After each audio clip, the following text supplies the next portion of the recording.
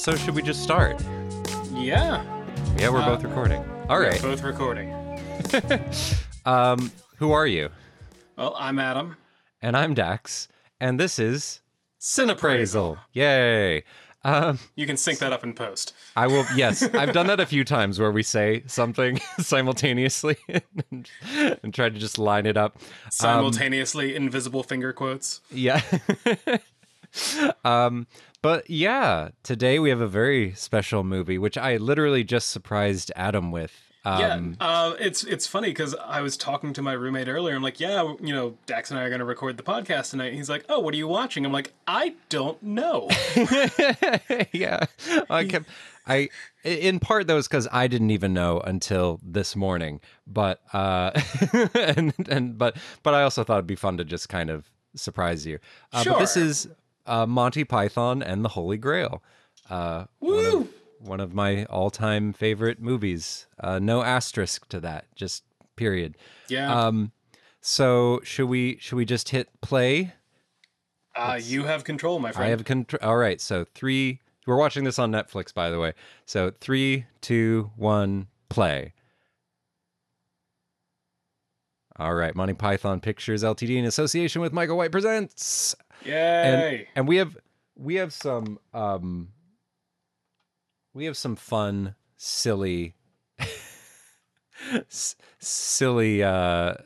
credits. I just noticed this threw me for a second because I've never noticed this, but that opening music, that it's alternating channels. Yeah, I threw me because I was like, I thought my headphones were broken. Yeah, I was like, was that something wrong with how it was plugged in? But no, it alternates from left to right with that opening music. That's so funny. One of the things, I was reading a book about this years ago. There's a great book called Fast, Cheap, and Under Control that's about a lot of basically big name filmmakers who started off with independent, low budget independent movies. And this is one of the movies they talked about. And apparently, after they shot the movie, they finished it, they took it out for test screenings, and no one laughed. Right. And they had to go back and do a completely new, completely redo all of the sound for the entire movie so that it would be funny again. Yeah, well, yeah, one of the things that they mainly changed, I know, was the score. Because I think it was Neil Innes who was in charge? Use your words. Neil Innes was, I think, in charge of doing the music originally, and he did a lot of and by the way, he passed away just last year. It says December 2019. There it is, Neil Innes, yeah. But he did a lot of this with few instruments, 6-piece sets, and done kind of Renaissance sort of music, and you hear it in later on with the Tale of Sir Robin. Bravely rode Sir Robin, rode forth the Camelot. That whole part was very, him, but it didn't hold up the entire movie, apparently. And so they realized that just using this stock music, it put a seriousness behind everything. Right. And by the way, I adore these credits so much. And Moose Train by Jutta Hermsborda. Just the silliness of doing this right up front. Special Moose effects, Olaf Pratt, Moose costumes.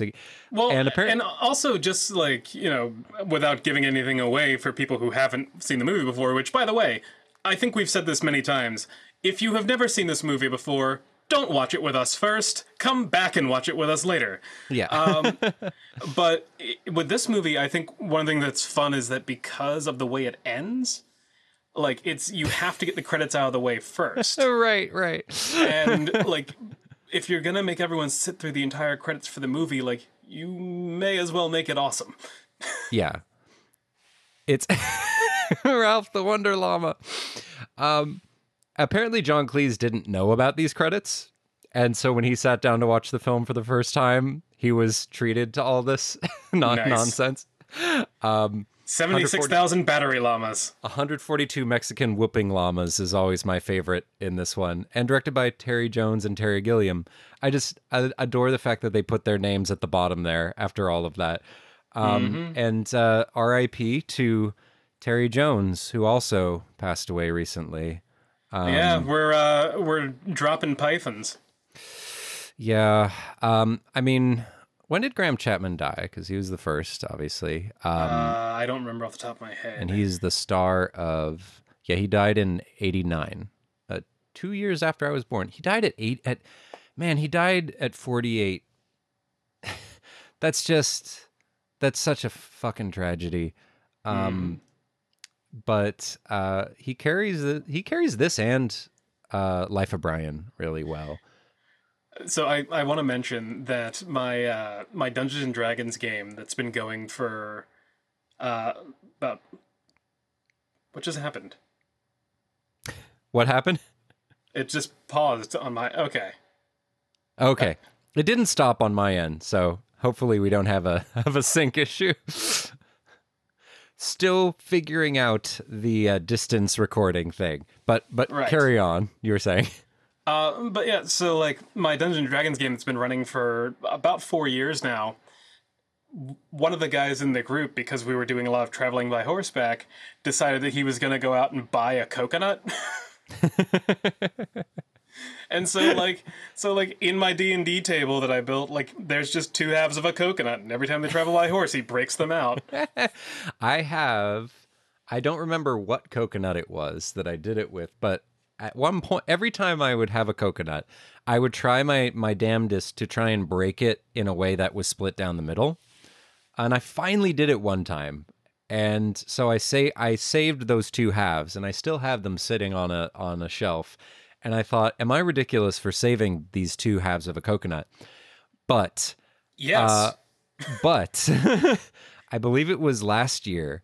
So every year, Sarah and Steven, who are the hosts of the Purrcast, I, Annalise and I did the theme song for the Purrcast. And every year they ask us to do an April Fool's version of that theme. And so I think it was last year, it was the Horse Cast. And so and so I looked over at my shelf and I was like, but the time has come. And I went and I picked up the coconuts, and that made it into the recording.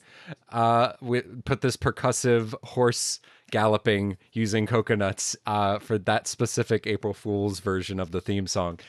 It And is it was now just your time, brave coconut. yeah, it was just us going, nay, nay. It was very silly. But it just warmed my heart that I finally got an excuse to use that in something. But yeah, I think this stemmed from radio broadcasts. It might have come from the Goon Show, whatever it was called. Let me look that up. The Goon Show, BBC. Yeah. Well, I know originally these I don't know if it was. I don't think it was the entire crew, but I think at least three of them had a like a college stage show that they did. Hmm. Bring out your dad.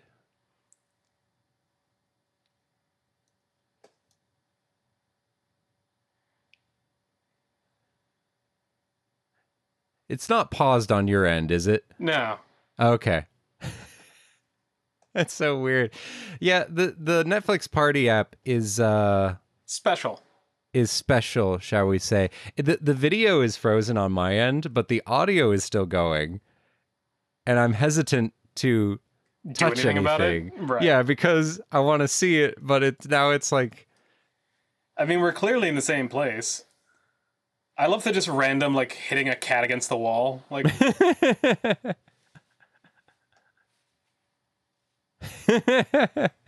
he says he's not dead. we are synced. Cool. I think I'll go for a walk.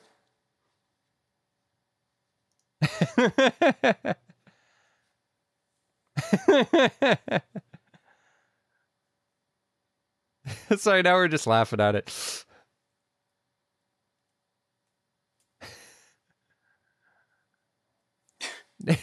This is the one danger of doing this is it's just we're gonna start laughing at everything. Well, I mean, no, I'd say the danger is that we're going to end up quoting it, but yeah.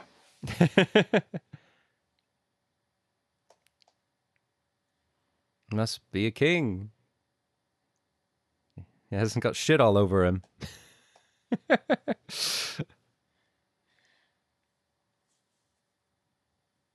Oh my god, did you see like the whole thing with the Capitol Hill autonomous zone? Like No. Oh somebody wait. Wait. The thing that happened like a few days ago. yeah, when somebody was quoting this movie and like Fox News took it seriously.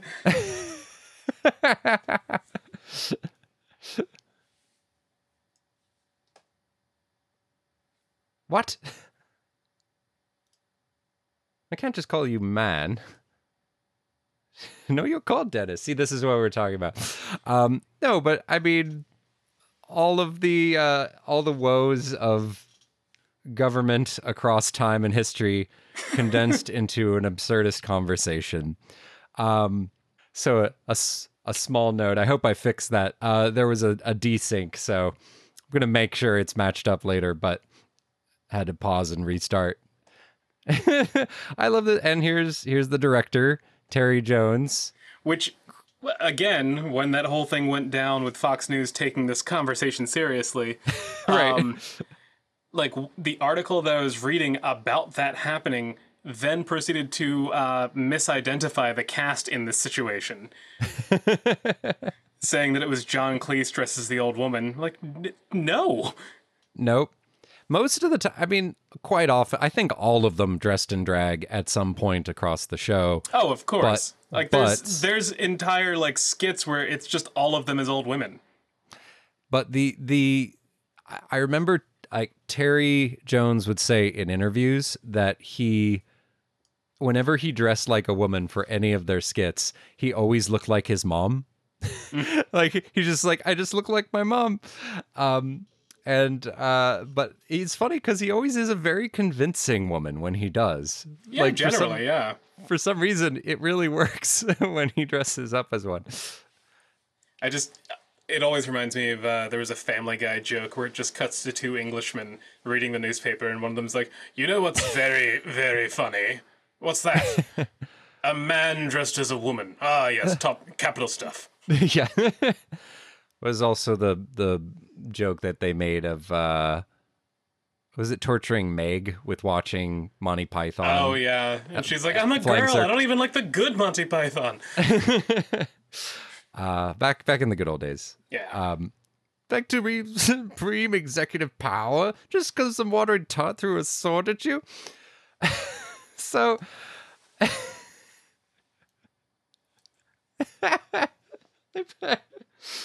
this whole scene, just in my mind, I could not.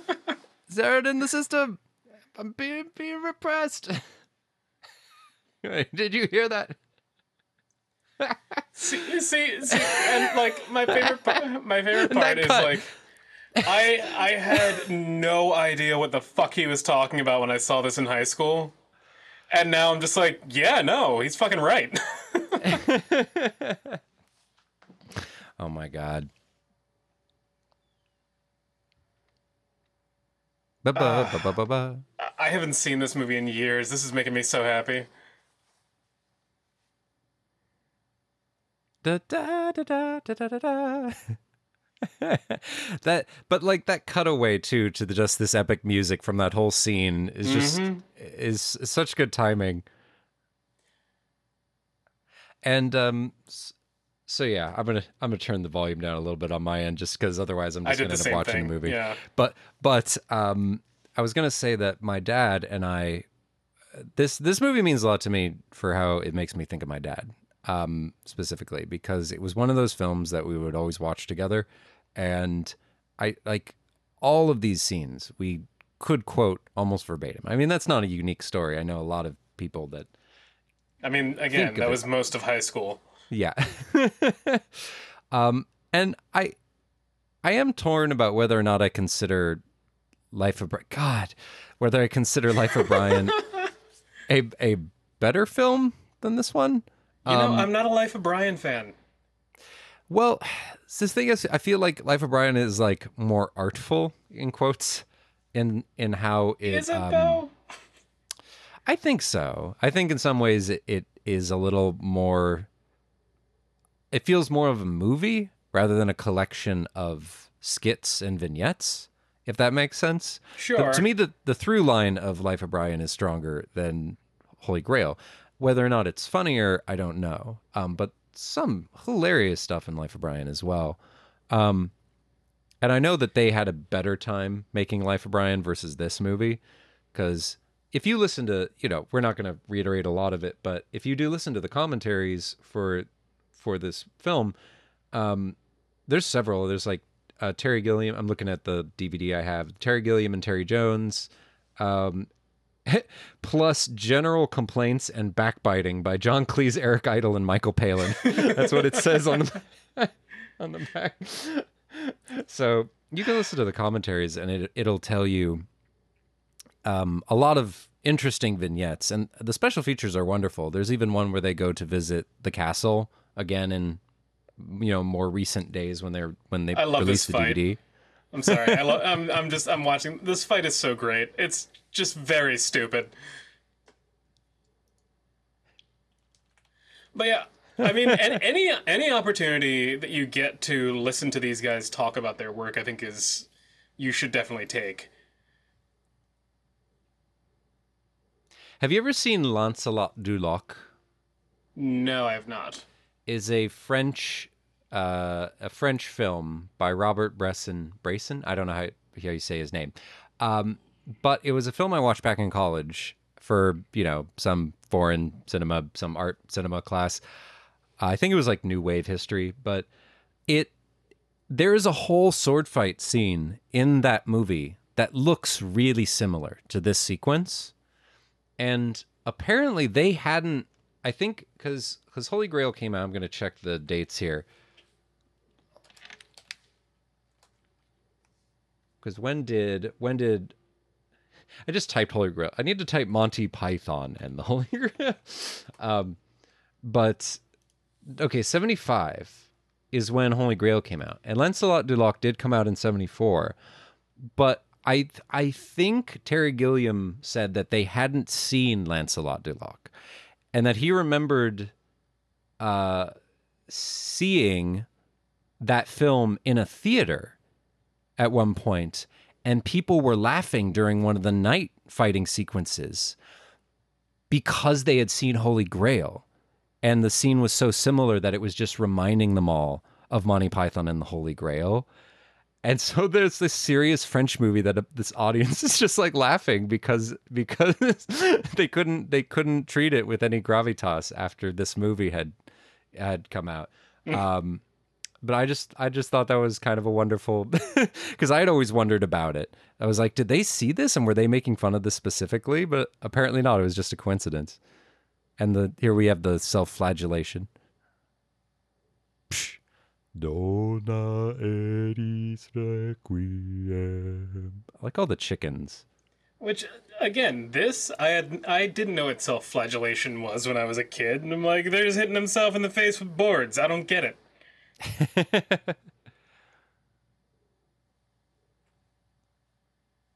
Oh yeah, he's trying to fly a coconut. That's one of the best, silliest fucking running jokes. That's a lot of, well, in a lot of ways, this is like, if you've ever seen all of, not you specifically, but I'm saying like in general, to people listening, if they've seen Flying Circus, one of the wonderful things about Flying Circus are the ways that jokes don't necessarily leave. They will stick around. They'll weave in and out of future skits, and things will kind of continuously blend, melange. I don't know, blancmange.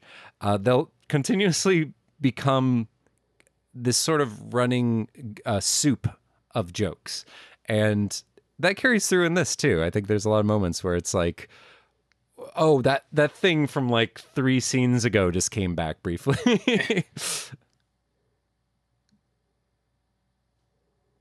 Got better. Go better.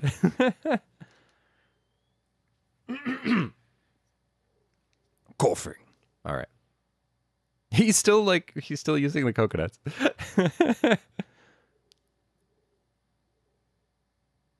And if you look closely in this scene, you can see there are points where they'll start they'll start corpsing, like just breaking up and trying not to laugh.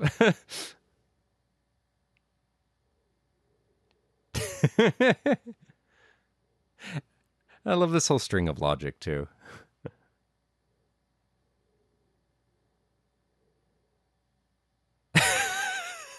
John Cleese's face acting. Yeah, okay, yeah, right there. Eric Idle bites Bites down on the scythe. Yeah. to prevent himself from laughing. It's just so funny.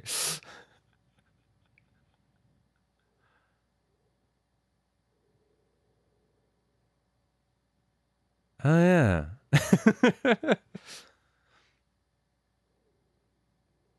And it's funny because you can see a lot of the beginnings of Terry Gilliam as a director, obviously, in this movie. His film directing debut. Um, just the grime, the dirt, and you'll see like smoke everywhere too. Just gives a sense of just grossness about this time. Yeah, I'm just thinking like as much as I like this movie, this is probably my second favorite of the Python movies. My first is Meaning of Meaning Life. of life. Yeah. That's interesting. A lot of people I've spoken to don't like Meaning of Life, which I find interesting. To me it's like I love Flying Circus. I can quote so many of my favorite like sequences from Flying Circus. Meaning of Life feels like, yeah, this is Flying Circus with a gigantic budget. Yeah, and that's something to love in its own way. Yeah, it's kind of like watching Ghostbusters 2 as opposed to Ghostbusters. It's like that thing that you like, but with way more money behind it. Yeah, I for meaning of life, I think it's more of everything that I would say like some of the best stuff they've ever done and some of the worst stuff they've ever done is in that movie. That's actually not true. I wouldn't say the worst, but like Yeah, there's some things in it that yeah, no, I've seen I've seen some Flying Circus episodes that are not as not as engaging. But But you know what? Like even the worst parts of Meaning of Life, I think, have their merits to them. The spot the fish is just like I have no idea what's happening, but this is absolute insanity, and I'm here for it. I love this conceit too of having The framing, novelization. yeah, the novelization, just all the photos that have been pasted into Right. this lovingly calligraphed calligraphy Calligraphied. detailed calligraphied book.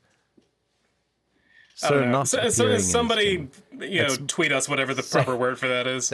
That baby, by the way, I think was Michael Palin's son at the Good. time. Yes, and I love that going forward, it's the gorilla's hand turning the pages. Yeah. That's a very feels Flying Circus, the way that they'd have the animated interstitials, and those do appear in this as well. Speaking of, Camelot, is there animation here? Oh well, God's coming up in a bit. Yeah. After this, To Camelot. So, for those who don't know, on the bonus features, there is a lovely Lego version of this entire sequence that is just still warms my heart to this day to watch. How many times has this sequence been remade by fans in different mediums? Queen times were given rhymes that are quite unsingable. Die from a lot. It's just me quoting things. It's just a yeah, and I'm just sitting here watching it.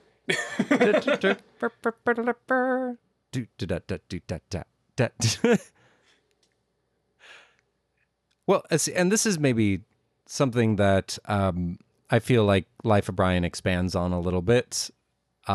Is Monty Python's kind of jokingly a musical in moments. Like in fact, it's like, it makes fun of it even later on. You'll have the like, there's no singing while I'm here. But the thing I like about moments of Life of Brian and then full blown in Meaning of Life The Meaning of Life is a musical in a lot of ways. Like you have Oh yeah, wonderful, wonderful song sequences in that movie, and the I can, the Universe song is amazing. yeah, Oh, here we go. yeah. Here's Terry Gilliam's animation. Don't apologize. Not worthy. This is also a very heavily quoted scene for my dad and I. So something fun to mention about the Blu-ray. I actually have multiple releases. I have a DVD sitting here and a Blu-ray. And I got the Blu-ray not just to have it in higher quality, but also because there are lost animations for this film that are on the Blu-ray that you can watch. There's like sequences clearly that they're not lost. Right. Well, I mean, they were never. Sorry, it says it on the back. Deleted scenes, deleted animations. It titles them lost, but they are deleted, removed. I think they were lost for a while though, and then they finally found the film reels that had them. Okay, fine. So I'm just trying to justify the semantics here. And once they had them found, then they restored them, and so there's some really like lovely just additional animation that if you're an enthusiast of this movie is worth spending 10 minutes or so of your life watching. And it's funny, the restoration actually is really nice for this. It for a long time I wasn't used to seeing it in high quality, and then all of a sudden it was like, whoa, there's so much detail and vibrancy in all this. And there's one scene later on where I notice it drop because I think they probably didn't have like a film master for a shot or something like that. Right. But for the most part, yeah, I'd be curious what the process was for restoring this. Well, it's kind of like Doctor Who, like all classic Doctor Who. There's only one that's available on Blu-ray because everything else is on DVD, because for the vast majority, they shot it on old TV cameras. Yeah. So there just isn't a high definition version of it. There was one story that was shot completely on film, Terror of the Autons, and it was, I think it was the first Third Doctor adventure, or one of the first Third Doctor adventures, and that's the only one you can get on Blu-ray, and it looks beautiful. Yeah. I think a similar thing happened with the Twilight Zone, where half of, because the Twilight Zone was shot on film, is the inverse, where the Twilight Zone was shot on film, but there's like a handful of episodes in one season that were shot on video, and so it's really noticeable when you're watching through them, and all of a sudden just one of them looks, like a handful of them look really different. But it makes me glad when some of the older stuff was shot in a higher grade format, even if it was for TV. It's a shame what happened with Doctor Who, where it's so many lost episodes. I mean, they find them every once in a while. Do they? Yeah. So what it is, like, the BBC had a policy of basically like reusing old tapes. So they would basically like erase old tapes and record new stuff on them. But every once in a while they find copies at affiliates because, again, British imperialism. Right. But, basically every, local station around the world that played Doctor Who had a copy of these episodes. So every once in a while they'll find one in, like, the West Indies or somewhere in Africa. What an interesting endeavor that must be to try and recover them. Right? I love John Cleese's hands, the way they're very cat-like, like perched. penguin. Penguin, yeah. Yeah, they're little penguin hands. Penguin hands over the edge. But I was going to say that in relation to Monty Python, apparently what happened at one point was they were going. Terry Gilliam found out that the BBC was going to like tape over the Monty Python flying circus tapes. And so he found out, and he was like, well, I'll just buy them from you. And so he bought them and had them all. And that's then later the only reason why we have it. Yeah. And Okay, so so later so on, actually, real quick, I just want to make a comment. This whole thing about them hurling animals over the wall is actually based on a real medieval tactic. Like as a form of siege combat, they would actually use catapults to fire the diseased bodies of cows, like dead diseased cows. They would hurl them over the walls into a city that they had under siege, just to spread, plague and disease and viruses while they're, trying to wait out the people. also, like, I think that the way they shot that was that they had put like this shot here when it's close up. Obviously, they're not at the very top of that Of castle like course they not. are in the wide. So when they're Yeah. throwing the animals, the live ones, I think they weren't they weren't throwing them to their Yeah, dooms. those live animals fell about 3 feet. But I think what how many were there any live ones there besides Burbs? I wasn't I wasn't fully paying close checking. enough attention, honestly. I just saw the one like duck or goose flap I around. was I was too busy dispensing my, fun little historical facts But about diseased corpses. to close out what I was saying about the tapes was that eventually the BBC came back to Terry Gilliam when later on when they needed them. And yeah, it was if it wasn't for him, that whole series I mean, they might have been able to find other, copies, but it is just like, wow, man, there's no feeling that they valued what they had or like the history of what they were doing at the BBC. Just like whatever, this is all disposable media.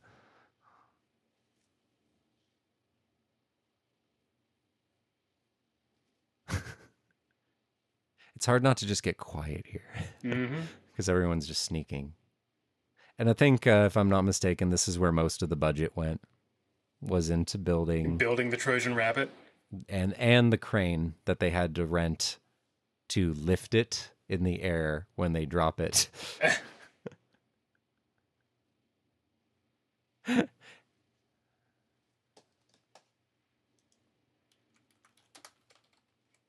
I'm looking up something really quick because I'm blanking on the name of it.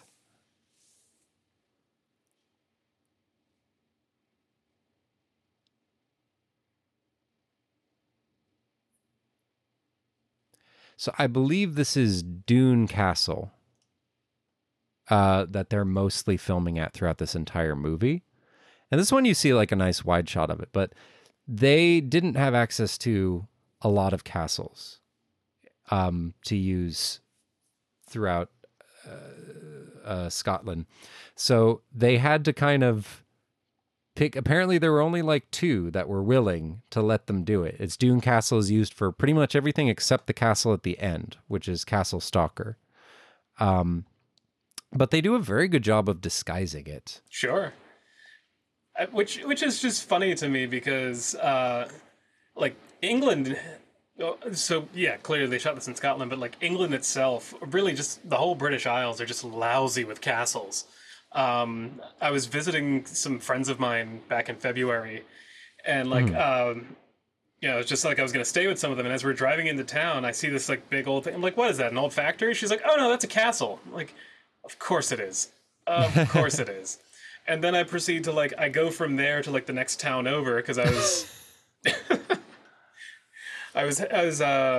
in Kenilworth. That's where that castle was. But I went from Kenilworth to Stratford upon Avon, and on my way there, past another castle, and then several like small keeps along the way. It was just like, just England's fucking lousy with castles. They're everywhere. And it's funny because my current roommate is English, and he was telling me that like he went to college in Kenilworth and used to LARP at that castle. Oh, that's fun. Yeah. Oh, brave Sir Robin. I am refraining from singing along personally. Because I know every goddamn word. So again, here is Neil Innes, the late great Neil Innes, as the leader of of Robin's Minstrels. It's funny because I remember one of the things that I loved that he had done was a song It's called Protest Song, and it is the funniest thing. It's this like old, like it's meant to sound like Bob Dylan, and he just shreds the hell out of this harmonica in the funniest way. But I really just love a lot of the music that he would do for Monty Python. It was just really funny and on point. That's a very good piece of. It's just the Yeah. three skewered against the tree, and the running joke of threes here.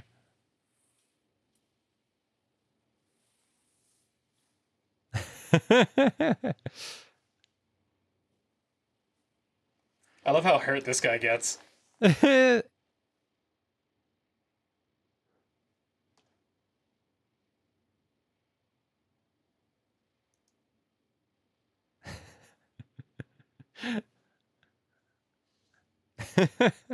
I really wonder what the genesis of this idea was.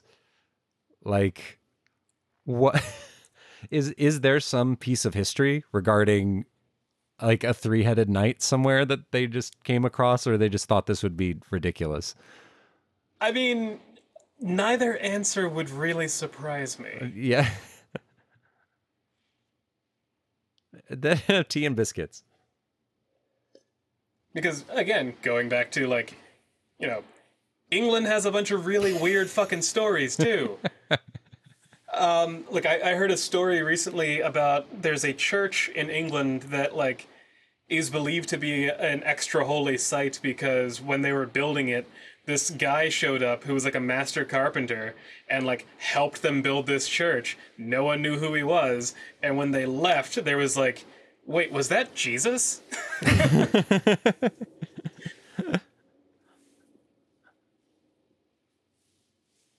Oh, Pie Jesu Domine. The subtitles here. Dona eis requiem. Gotta love Does that this Latin. Does it actually mean something? I mean, I always just assumed the joke was that it sounds don't we hate this requiem or something. No, it does mean something. I'm gonna look it up while we're doing this. That's a Galahad.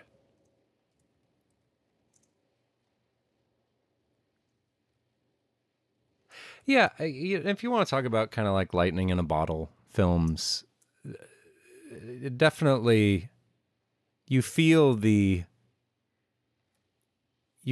energy and the manicness and the intensity of what they put into trying to make this movie. And I don't know if you can really understate. I don't know if you can overstate how important this film is, and how much it because the whole idea of like, oh, a comedy troupe making a feature film was in some ways kind of ridiculous. Like, Okay, so Pia Jesu Domine Dona Eris Requiem is Latin for Our Lord Jesus, let them rest. really? Yeah. Wow.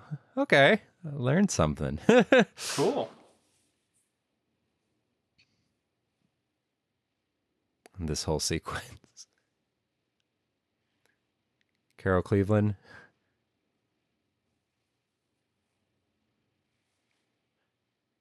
Who was in a lot of Flying Circus. She was kind of their go-to. In Arthurian legend,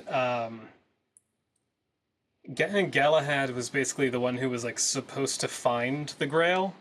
Like he was destined to find the Grail to the point where when they do find the Grail, he fucking dies on the spot. Ugh.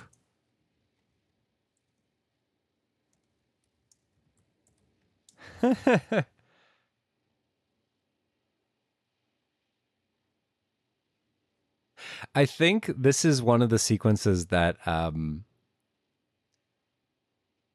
it just suit. If I'm not mistaken, when my dad would show me this, I think because my dad would like record stuff on VHS off TV, and I don't know if it was something he did on purpose, but he might have. But I think whatever version he had recorded, either it omitted or he had cut out this whole sequence.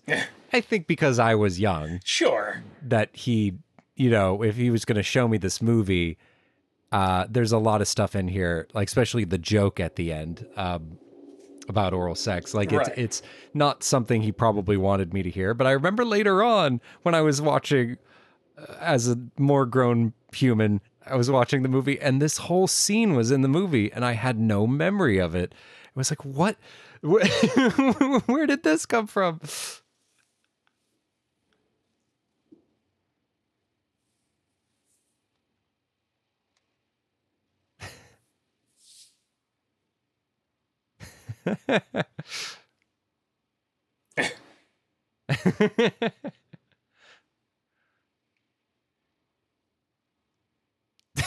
This is such absurd names.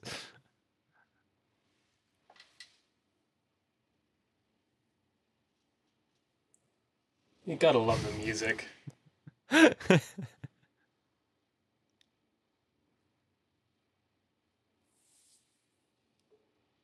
I try to use whenever I'm editing things. I try to throw in snippets of Holy Grail music here and there if I can, just because it gives me joy.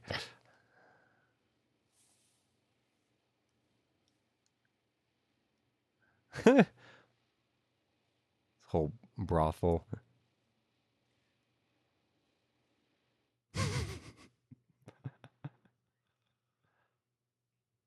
Oh no!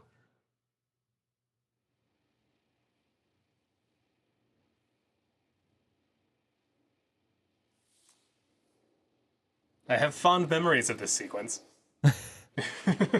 Zoot! I love that he.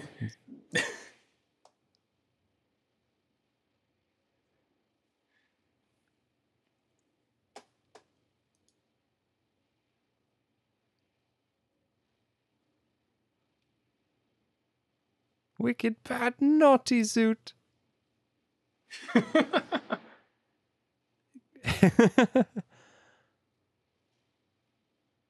Grail.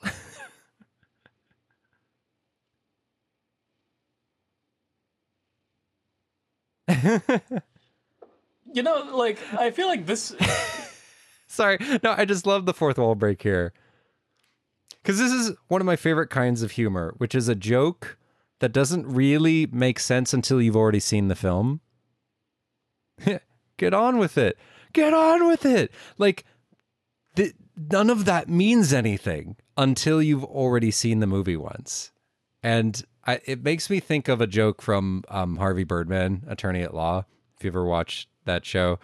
But Stephen Colbert played a character named Phil Ken Seven and Reducto in that show. And there was a joke at one point because Phil Ken Seven would always laugh and then say a word, Right. or he would always just like say things loudly, and so it's just like, ha ha, dangly parts or something like that. But with like, but he would one time he just, I remember him going, he was like, I was so wrong, dead wrong, ha ha. Foreshadowing, like, so he says something like, you're like, wait, what was that about? And then the next episode was where he dies, his character gets killed. So it was like a joke that didn't make sense until the following episode when you realized that that's what happened to him. And I just appreciate it when movies or shows can pull something like that off. I think my favorite. Well, first off, like, I love that he's called Phil Ken Seven because that character in Falcon Birdman is 7. Falcon Seven. Yeah, But no, I think my favorite line from him is like at one point he punctuates a conversation with Birdman by just walking out of a window. And Right. like the scene carries on like nothing happened, and then it cuts to him on the ground and he has a dislocated shoulder. Yeah. And he just turns to this woman. He's like, "Hey, lady, give me a yank!" And she screams and runs away. He's like, "Ha ha, dislocation." And then the gorilla hand comes back. Yep. Very delicately turning the page. Scene 24. Fucking swallow.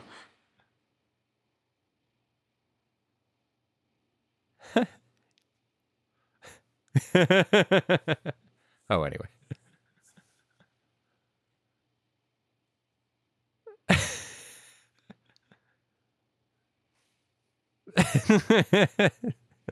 Does he come back after that? I don't remember. I don't think he does. I think that the narrator is gone after this point.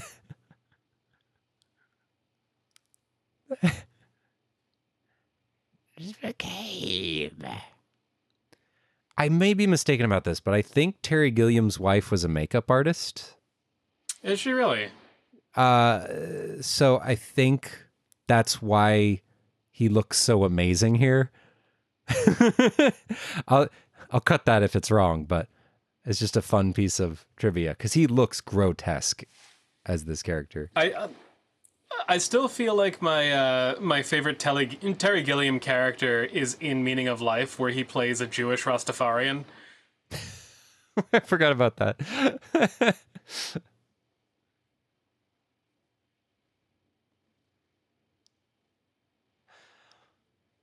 But yeah, there aren't a lot of comedies. I mean, it's funny because a lot of times when you think of comedy films, you think of these sort of, I guess disposable is kind of the right word, but like things that are not necessarily made to stand the test of time or that are weirdly relevant. Like jokes will be very relevant based on when they're made. Sure. But it's very surprising that this film in particular has survived as long as it has. Because, the list of artful comedies is not a huge list. I don't say it doesn't have anything, but Well, I would certainly like, put like Shaun of the Dead or like, any Cornetto trilogy film. But like, sorry, go ahead. What were you going to say? well, no, I was gonna agree with you that like, we get new comedies every year, but I couldn't tell you what comedy movies came out last year off the top of my head. But I can quote the shit out of this movie. I can quote the shit out of Hot Fuzz and World's End. Like, Yeah. you're absolutely right. Like, there are a handful of comedies that really stick and, carry on beyond the year they came out. Yeah. And I think that's, it's why this one in particular is so special. I would say like the Marx Brothers stuff had also, I mean, if you like that style of humor, ended up having remarkably long lifespans as entertaining films. Like Duck Soup is still hilarious to me. I've seen every Marx Brothers film. I watched them when I was a kid with my dad. But I don't really remember them that much. This is another one of my favorite callbacks. Right. Yep. I don't really remember them in great detail because we were always more of a Three Stooges house. Nah, that's fine. That's fair. And like I think a lot of people dismiss the Three Stooges, but like if that's the case, you're really only seeing the slapstick and you're missing the actual like humor in the writing. Like the shit that they say is like topical humor for the time that it came out. And if you know the history, then it's fucking hilarious. I went to go see, I don't remember which Stooges film it was, but I do remember seeing it with some family and friends one time. We went to a screening of a Three Stooges movie, and I kind of went with that attitude where I was like, yeah, I'll be nice and go, and go see this thing. But I was laughing a lot in that theater, and it made me realize that those films in particular do benefit from having an audience and from having, a big group of people that are all there to laugh and to enjoy them. No, not just that, but like there's a joke in one of them where like they're firefighters, and Curly like rolls out a hose, and it goes across the street, and a trolley goes by, like two trolleys go by and cut the hose. No! Like, and it gets cut into 5 pieces. So he goes and he starts picking up the pieces, and as he's picking them up, he's saying names. And those names were the names of like quintuplets that had been born that year, and it was like a big story in the news around that time. And like again, that's one of those things that like if you know what he's talking about, it's fucking funny. But like otherwise, like it means nothing, and you're just there for the slapstick.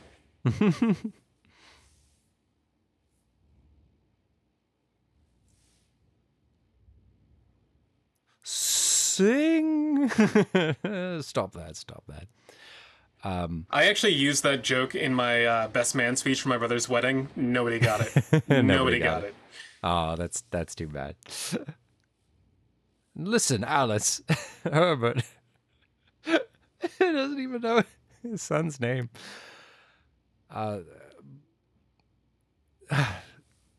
What's wrong with it?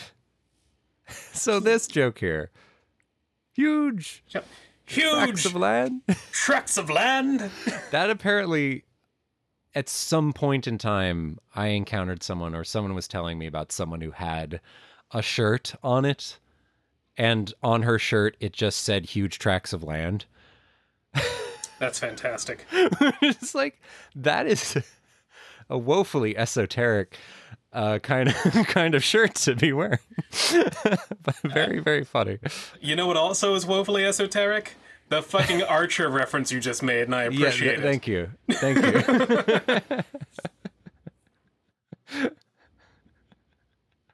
This, if I were to put together a list of like top 5 Python skits in the history of everything they've done, this absolutely is on that list, and it might be number 1.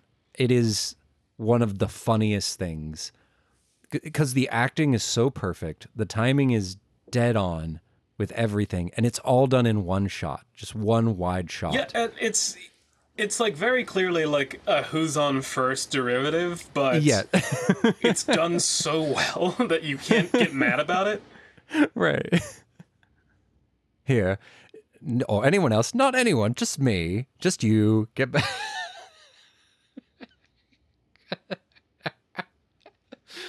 Because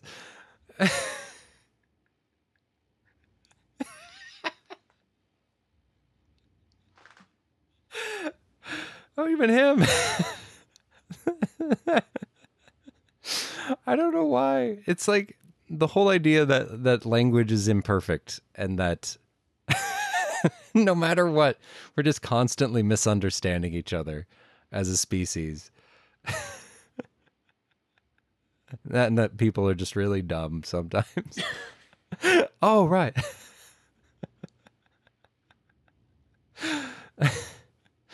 But anyway, yes. No singing, absolutely one of my favorite. And there's a payoff for that too, just the random hiccuping. Oh my god. Like, that's the thing. Like, even the Monty Python episode, like, Flying Circus episodes that aren't extremely funny, the writing's very tight. Yes. Like, they set up and pay off without fail. I love this. Like, trying to covertly write the letter and tie Right. it to an arrow. Just them smiling. This whole motion is just great. It's like the most ineffective arrow shooting in the history of all time. You saw nothing. I was gonna say something, but it's gone. Whatever it was. Oh, that's so funny. You heard it go left to right? No, that wasn't what I was noticing. But Concord is a reference to one of the Flying Circus skits where Dennis Moore, who's like a Robin Hood parody character who keeps stealing, he steals from the rich to give to the poor, stupid bitch. That's like, but he ends up stealing so much from the rich to give to the poor that the poor become rich, and then now he's stealing from the poor to give to the rich. But his horse's name in that was Concord, I believe. So it's just funny that his, accomplice here, and Dennis Moore was played by John Cleese in Flying Circus. So it's funny that like there's just this other character named Concord. I don't know if that was an intentional. They just like that name. I'm gonna go with yes.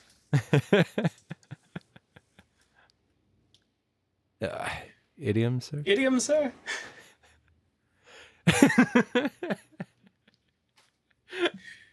This is where I learned the word idiom. I'll just stay here then, shall I, sir?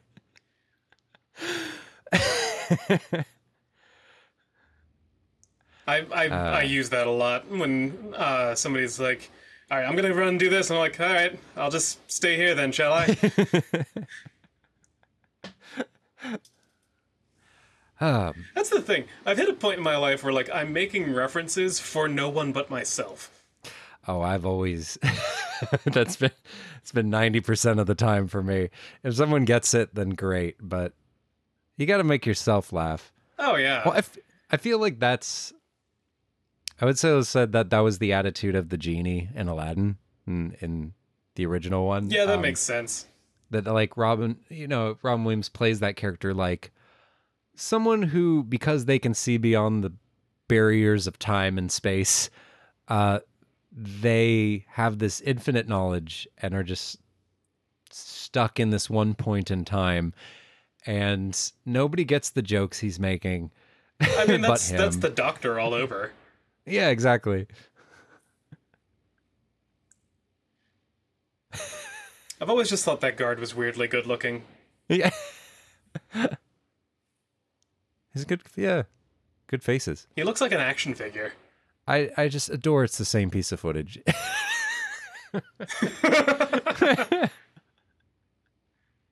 Hi. Just the constant murder. This feels very, very Terry Gilliam going off the rails and how bloody and intense everything is. That's a good plank fall off of.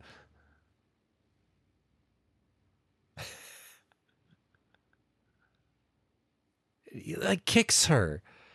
Ah.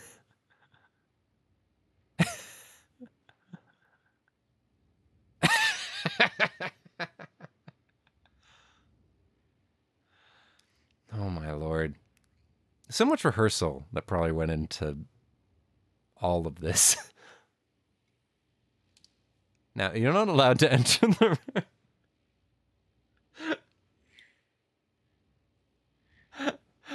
I, I I think you're maybe like a second ahead of me, but it's fine.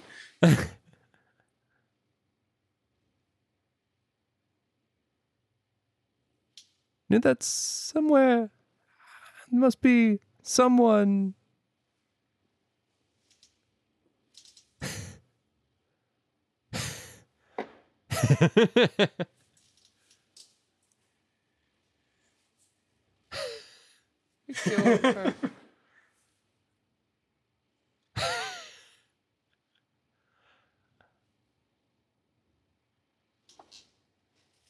So if you look in this scene, the wind is actually blowing very hard, and the torches near their heads are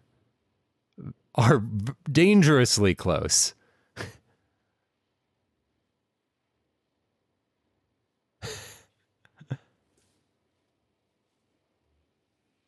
Like I can't imagine Michael Palin like not feeling how hot that is, like 2 inches away from his head.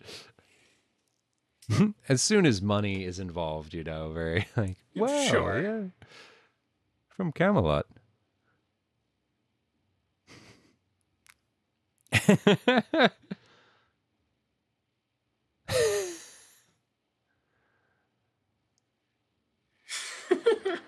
Thud.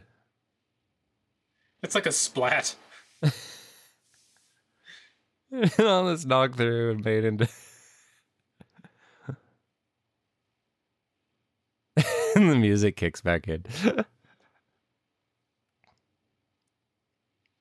Hold it, hold it.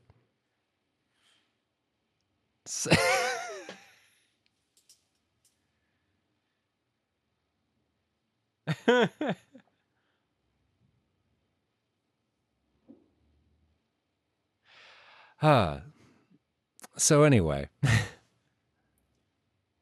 we've said nothing of value for 30 seconds. I'm sorry. It's just it's been so long since I've seen this movie. I'm just watching it at this point. Like I'm sure someone listening to this is gonna get some sort of scintillating conversation out of us at some point, but I don't know when it's gonna happen. So the joke here, which is maybe lost on people who aren't from the UK, is that this whole character that Michael Palin's playing is very like a Yorkshire the Yorkshireman attitude and accent. And they have an entire skit in, I don't know if it's in Flying Circus. I think it's in the Live at the Hollywood Bowl performance, if you ever have seen that. But it was an older skit from one of the shows that preceded Python that they'd worked on. And it's the Four Yorkshiremen, which is like four characters like this that are all kind of like trying to one up each other about how hard their life has been up until that point. It's very like, when I was a kid, kids today have it too easy. We would come home at night and our dad would beat us in our sleep. It would just keep escalating into something like even worse. Right. Yeah. But I like that, like the whole Yorkshire attitude kind of made it itself a recurring character in a way in all the different Python things.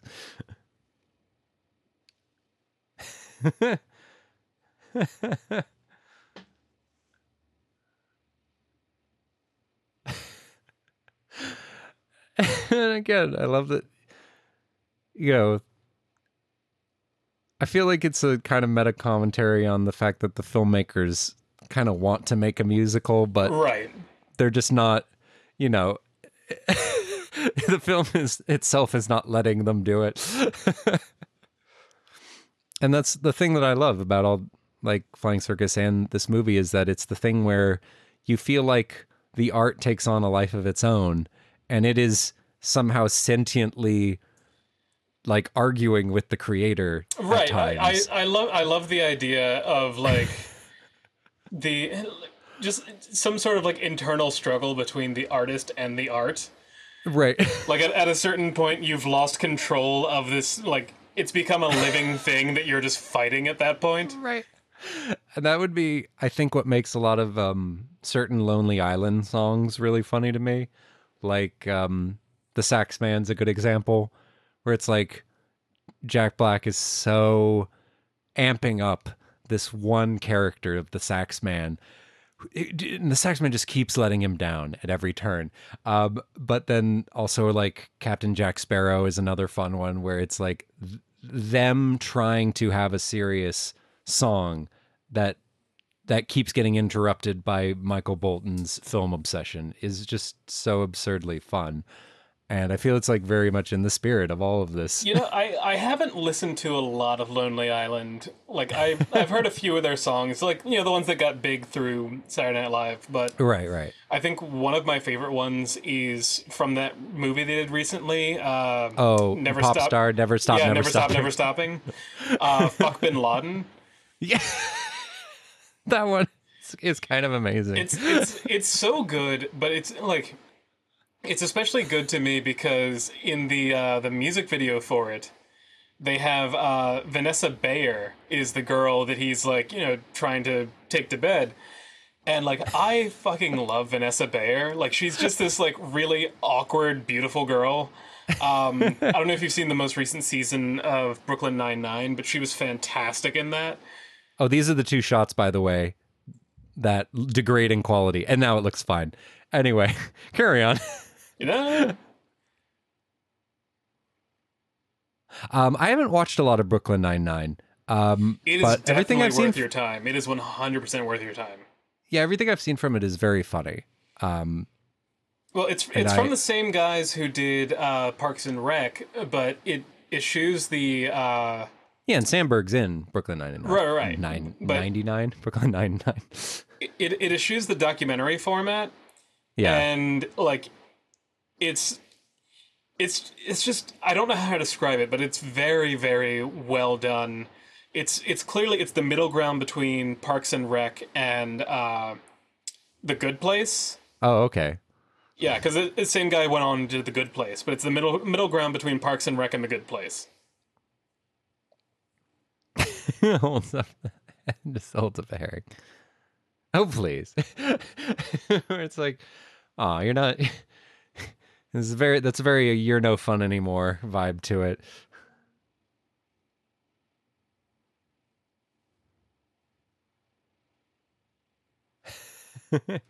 It is. You wouldn't get very far in life not saying is, but you wouldn't get very far in life not saying it either. So Also, just the fact that there's a giant chicken on his shield is just the greatest detail in the world.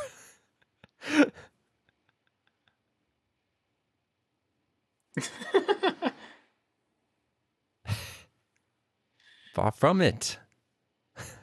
Oh, the guy playing the recorder in the back is the like oddly attractive guard from earlier. Gotta reuse your actors. Well, I was just thinking, like, I love how many, like, two characters in this shot are Terry Jones. Right. But, like, I love how many times that, like, the same, like, all the Pythons are playing so many characters throughout this. Of course, Oh, those yeah. characters are going to run into each other at some point. You have to be very clever with the framing that you start using. Beast of R showing its face a little early. Yay! And this is again like the Gilliam animation is the absurdist glue tape, Yeah. tape, holding together for us to eat Robin's minstrels. And there was much rejoicing. Yay, yay, yay. This moment here, if I could like encapsulate and just drink the timing of the tree when it falls.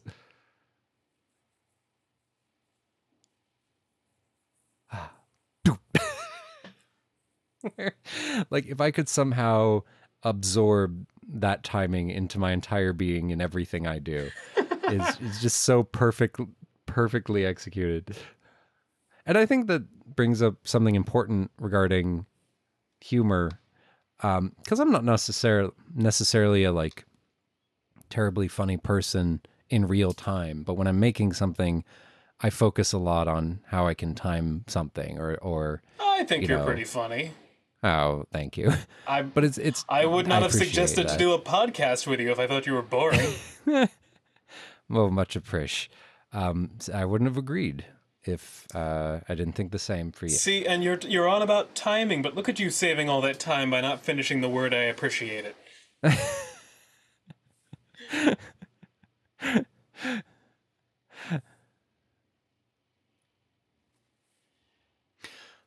Now there's it's kind of a misnomer, but there's some people who think that John Cleese improvised this line about being Tim, the Enchanter, but he actually has refuted it in interviews, and I think like on the commentary itself, he actually does mention how this was a scripted thing between him and Graham, but it does seem like he's making it up. He just kind of like says it in that way.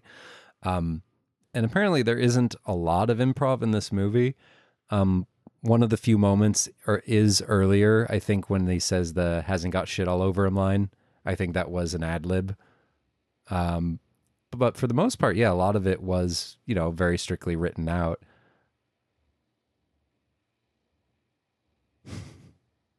I just noticed that the sun on King Arthur's chest has a mustache. Oh, you didn't notice that? I've literally never seen that. That's so funny.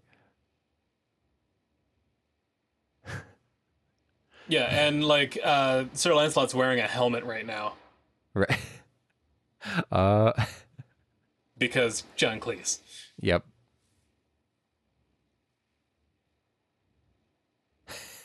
Waste any more of your time. I think we've all been in a situation like this where we're trying to talk to someone. To an enchanter? Yeah, no, that happens all the time to me. Right. But we're trying to talk to an enchanter who just won't, no matter how we try to present our own way of talking, it just feels awkward and like we don't know how to talk to that person. In that situation, what I usually do is I quote Sam Rockwell from Iron Man 2, where it's just like I'll just stop mid-sentence and be like, I don't know, man, I'm getting nothing off you. You're like a sphinx. Like, what are we doing here? What's happening? Yeah. I can't riff off of your personality in any way. I'm realizing that their chainmail. Well, like, Hmm. so Arthur's wearing actual chainmail, but if you look at Michael Palin and Terry Jones, like that's just knitting. Like they're essentially just wearing like sweaters. Would have been so. Oh my god, that would have been so uncomfortable and just overly warm. Well, probably not in Scotland. Oh, I guess if it's cold there. Yeah, I know that. not everywhere is Los Angeles, Dex. Well, no, it I made me keep having think to of. tell people that. But it made me think of in Lord of the Rings when they were making it. They had an issue with chainmail, and I think they ended up making fake chainmail by like taking centric performance, taking plastic washers, and like they basically handmade a lot of plastic chainmail for Holy Grail, for Lord of the Rings specifically. In fact, in Lord of the Rings, they commented on how hard it was to do peasants in Two Towers because it just automatically makes you think of this movie. And so they were very careful to try to like avoid visual similarities as much as possible with Monty Python That's because pretty funny. yeah, if I'm not mistaken, they had to come up with like a special handmade plastic chain mail that two people specifically, that was all they did on Lord of the Rings was make all of that. Well, now I just want to find a knitting pattern so I can make that chainmail shirt and coif. No rabbit. I when I was a kid, I think this bothered me that it was a rabbit because I was so being amped up for something amazing. Yeah, same. But as an adult, like I would not want it to not be the Well, rabbit because it's so it's a completely iconic. different experience watching this as an adult. Like it's funny in both scenarios, but like it's a different kind of funny as an adult. Rabbit stew. Yeah, Sir Bors, who we like previously hadn't seen.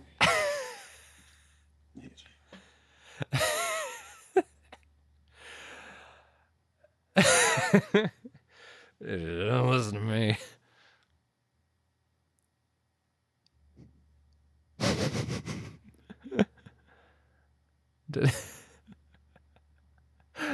This is a good excuse for them to like not have to manage as many people Right. for the rest of the film. Like just kill off most of them.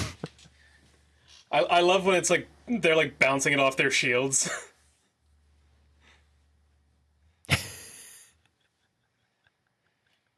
I think the Also, squeak noises. there was a quick shot just now of Sir Robin that is Oh very really? clearly where they got Oh the still yes, photos they for the got that. I book.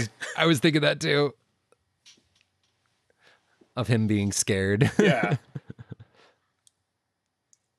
Three. The running 5-3 joke.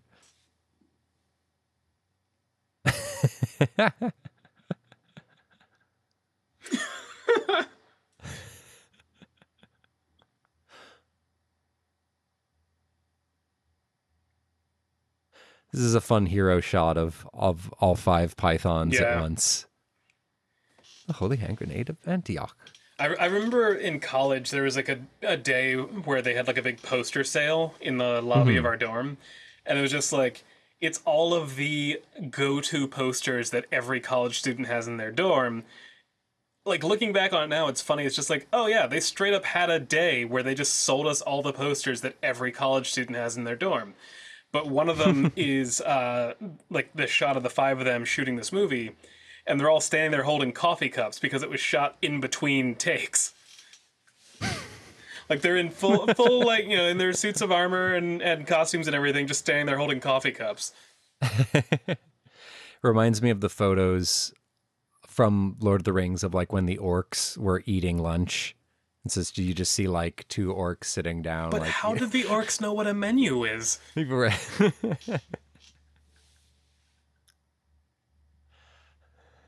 That is, I think they bring that up. I think in the commentary that is like slightly world breaking that that they say meat's back on the menu.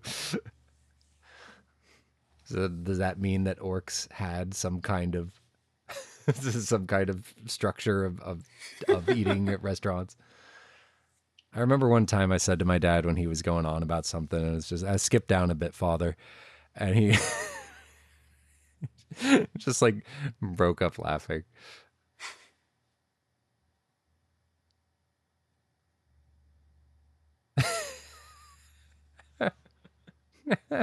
Neither count thou too. It's just like it just reminds me of this passage. I can never remember what the book or chapter or verse number is, but like me and my sister crack up in church every time. Where it's just this one passage that's like, to know God is to love God, for to know love is to know God, for God is love, and love is God, and like Right. it's like 3 paragraphs of this. It's well, and I think that they very specifically, said that was the kind of stuff they were thinking of when they wrote that whole I'm segment. sure. The modern world encroaching upon this strange film. Oh yeah, because they were just where the knights were, the knights who said knee, Yeah. because the little picket fences in the shrubbery. Yeah. Which means that sound traveled quite a ways. Right? Yeah, because they've been traveling for over a year since then. And if I'm not mistaken, they also said they had a very hard time finding a cave that looked like a cave, or like your idea of what a cave is. Right. It is true. It's very hard to find like a perfect cave if you need one for a set.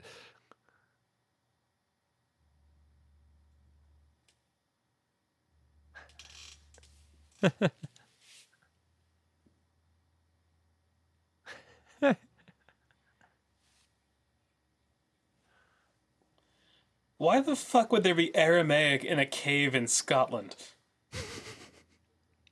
Well, they're not.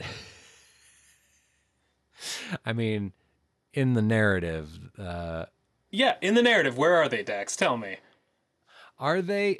Is the movie itself taking place in I'm not the biggest on But Arthurian lore. Yeah, like Arthurian legend, it's all within the British Isles. Like they never Right. leave the British Isles. So regardless, why the fuck would there be Aramaic?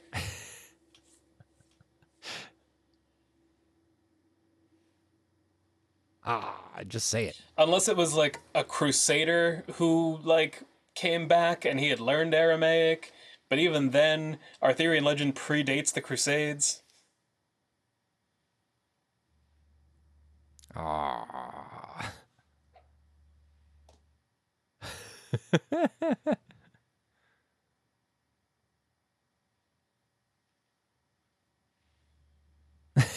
It's such a, this is what I mean, like where I love when something just kind of takes too many pauses. It just starts kind of losing its steam for some ridiculous tangent. It's just all of them contemplating what the sound could be.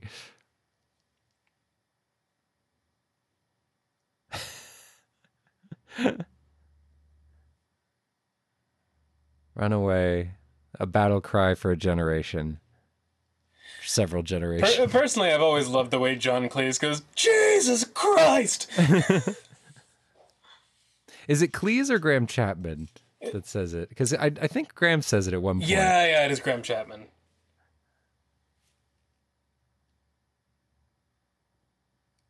Jesus Christ. And this is my favorite conceit. The animator was stricken by a heart attack. Yep. Was no more. And I appreciate that he goes to line art. He loses his color before he disappears. It's just a nice a nice subtle detail.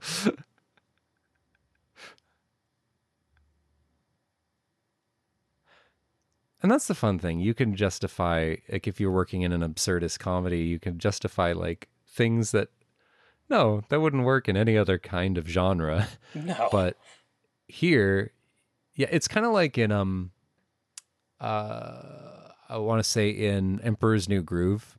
One of my favorite jokes is just when they get to the end, and then Yzma and Kronk show up, and they're just like, "What? How'd you get here before us?" And she's, oh, how did we, Kronk? Oh, you got me. By all accounts, it doesn't make sense. And he like pulls down the map showing what happened, how they like fell into a cliff. And it's like, but then that's it. That's all it needs to do is have that one joke about it. I And gotta you say, don't question that it. was a pretty good Patrick Warburton on your part. Oh, thank you. That's one of my favorites to do.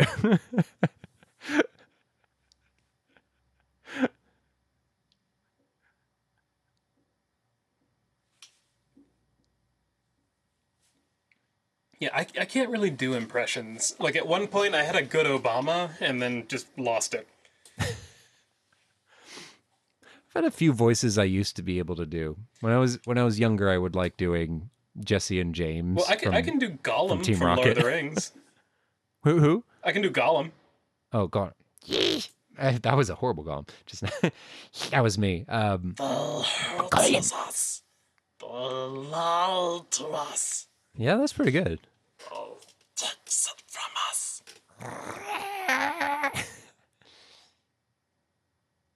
Wait, it's it precious. Yeah, I've never gotten down a good Gollum. Precious. Okay, I'm done. Here, the other side, TC.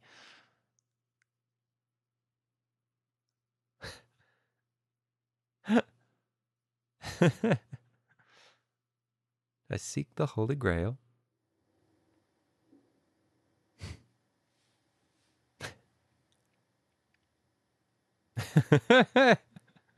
And now the stakes are quite clear. And that bridge, I mean, some might know the story, but like that bridge was, of course, very unsafe. Of course. But Graham Chapman was going through, alcoholism, was going through like a whole addiction during this period of time. And, he's a mountaineer, and yet he was like up, he was dealing with his alcoholism. Hold on, let's get this payoff. What do you mean?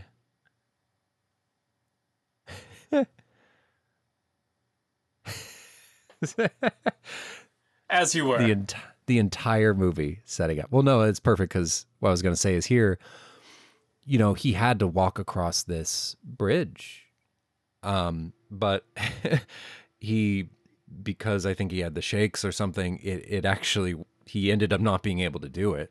And the only one of them that ended up actually crossing, I believe, is Terry Jones. And all the other pythons were a bit too nervous as well to attempt it. But right. But yeah, it's just, I mean, look at that bridge. It looks like it's about to fall apart. It's just to give perspective to, what they were going through. Like right there, you see him almost misstep, Terry Jones. It's like, that seems so precarious. Yeah, and the budget on this was so low, they probably didn't have like great safety precautions underneath that bridge. No, I really don't think they did. Just arrested.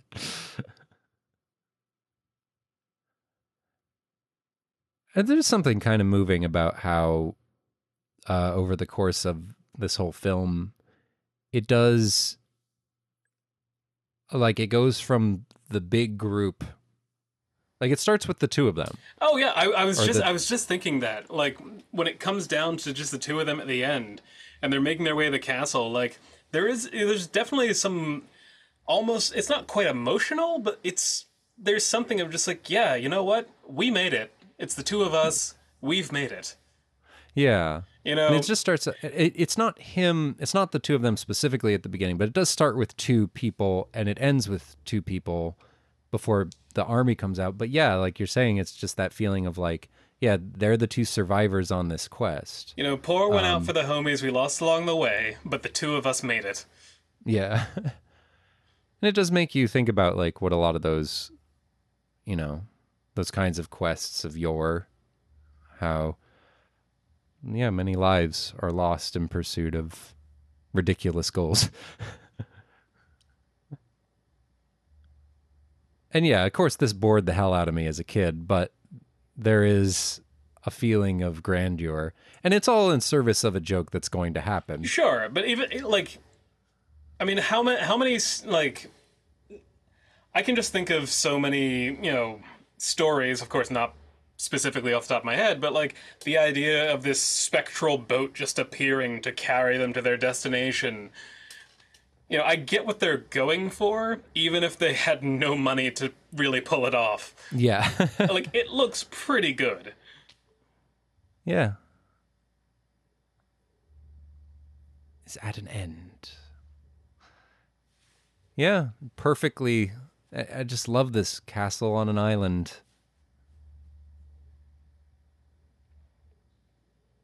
Beautiful, beautiful shot. I mean, that castle on the island makes way more sense than the mansion on the island from The Woman in Black. Call back to a previous episode. Right. Listen to our episode on The Woman in Black. And just all this epic music is just interrupted. Jesus Christ. There it is again. Special shout out to our fan Lola Clay, who I know actually did watch that episode. So, cheers to you. Thank you.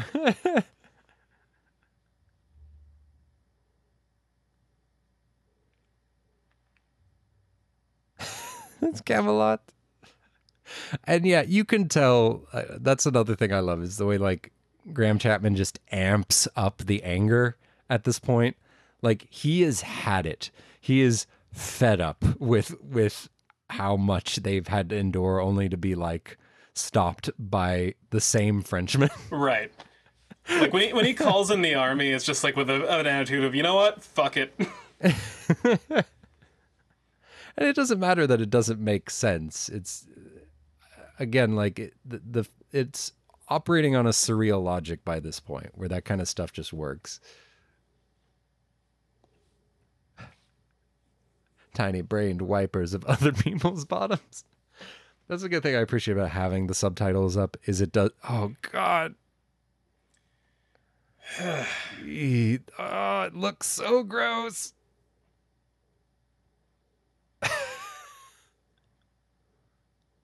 Again, real thing, historically accurate. They would dump shit on. Yep, on invading armies. Face bugger folk. One of the nice things about having subtitles on is I can just read all of these ridiculous insults that they're saying. It didn't quite know how to write that one. So it was like K-Knights. Nice. Kniggets. Like, how did they walk across the whole? Don't ask questions. They very clearly needed a ship to get there, but whatever. And this is, I think they had called like the local schools or like basically just put out the big ad of like, we're doing this big shot. We need anybody in town who wants to be an extra to show up. Well, that's like, I think it was for The Mandalorian, for like the final 2 episodes of The Mandalorian. There's a sequence where there's just like a shit ton of stormtroopers, and they actually called in the 501st Cosplayers Legion. Oh, that's fun. It's like when they made the movie Gettysburg, and they just got a bunch of like Civil War reenactors to come out with their own gear. Yeah, why not? You've got a bunch of people who already do this like for a living. And take it very seriously. Yeah, it's a very serious hobby for them. I always love that stoic face right there. Both those stoic faces. I really want that knitted coif.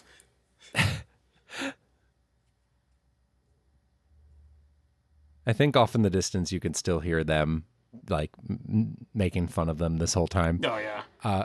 But yeah, it was very clever camera angles in this whole sequence that let them, look like they were filming an army.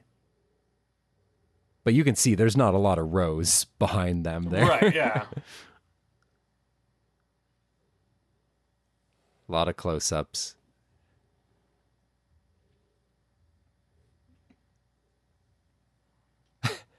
And yeah, the editing sells it. And again, as a kid, hated this ending. Same. Could not stand this ending. But the movie's too iconic for its own good, and you wouldn't. It's like you wouldn't want it to like. There almost isn't an ending that this movie could have that would make it satisfying.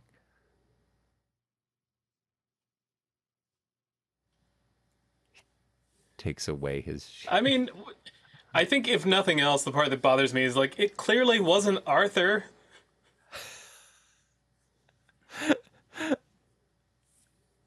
Yep. That's the movie. Yeah. Well, I'm glad you suggested this one. Oh, thank you. I'm glad that you were down for it.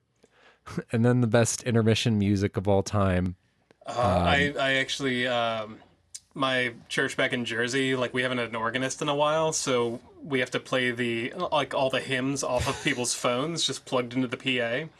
Right. And like one day they used my phone, so of course like at the end of the service as everyone's walking out, I just like put on the intermission music from this. You snuck this in. Good times. Yeah, it's been a little while since I watched this one. I do remember I might tell this story, but at Santa Barbara, John Cleese I don't think he does anymore, but he used to live around in Santa Barbara.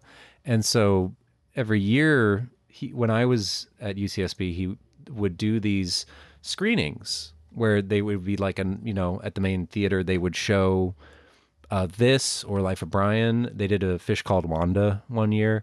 And John Cleese would host. He would, he'd be there at the beginning and they'd answer questions afterwards. So I have like a lovely memory of seeing this at my college and having him talk about it afterwards. And I remember I had asked him a question or something, but like for whatever reason, while answering it, he had said that Americans aren't always as fond of the way that Holy Grail story goes. And I just said to him, I never liked the ending.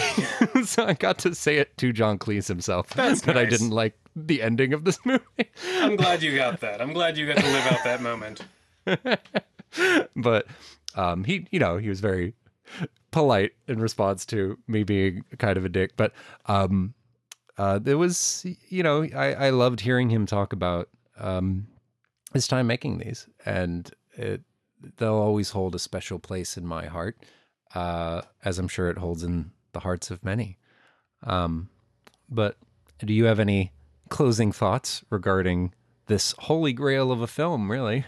Honestly, no. Like, I wish I did, but honestly, I feel like this podcast is just going to end like the movie. We're just like, all right, we're done now. We're done. We're gonna put a hand on I'll put a hand onto my mic. That's probably gonna sound terrible. I just did. It didn't sound that bad, but yeah. Well, I mean, let's do some housekeeping. Yeah. With yeah, I'm 5 seconds left on the clock for the movie. Yes. Follow us at follow us at Cineappraisal on all the things. Yes, Instagram, Twitter, Facebook. We are Cineappraisal. I'm Adam. You can find me. I'm at Dungeons and Daleks on most social medias. That's with the letter N, not an ampersand or anything. Dax? I am at Dax Schaefer on the Twitters, the Instagrams, the life. I don't know, at everything.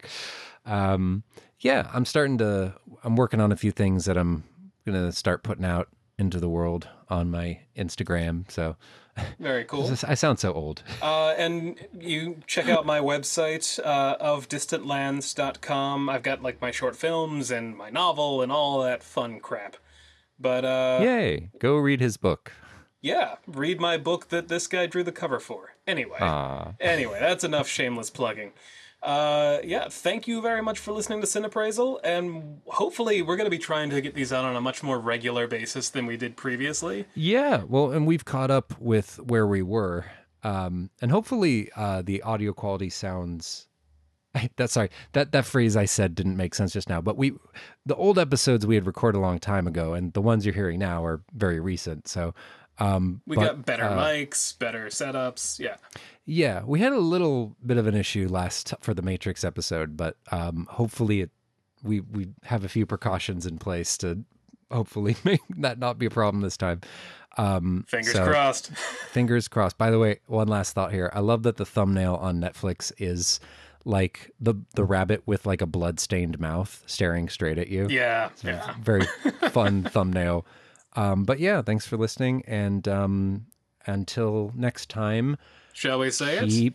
We watching shall. Movies. Keep watching. All right, hold on. All right. One, until next time. 2, 3. Keep watching movies. Totally didn't edit that. Nope. To make it sound. Nope. To make it sound correct. All right. Bye.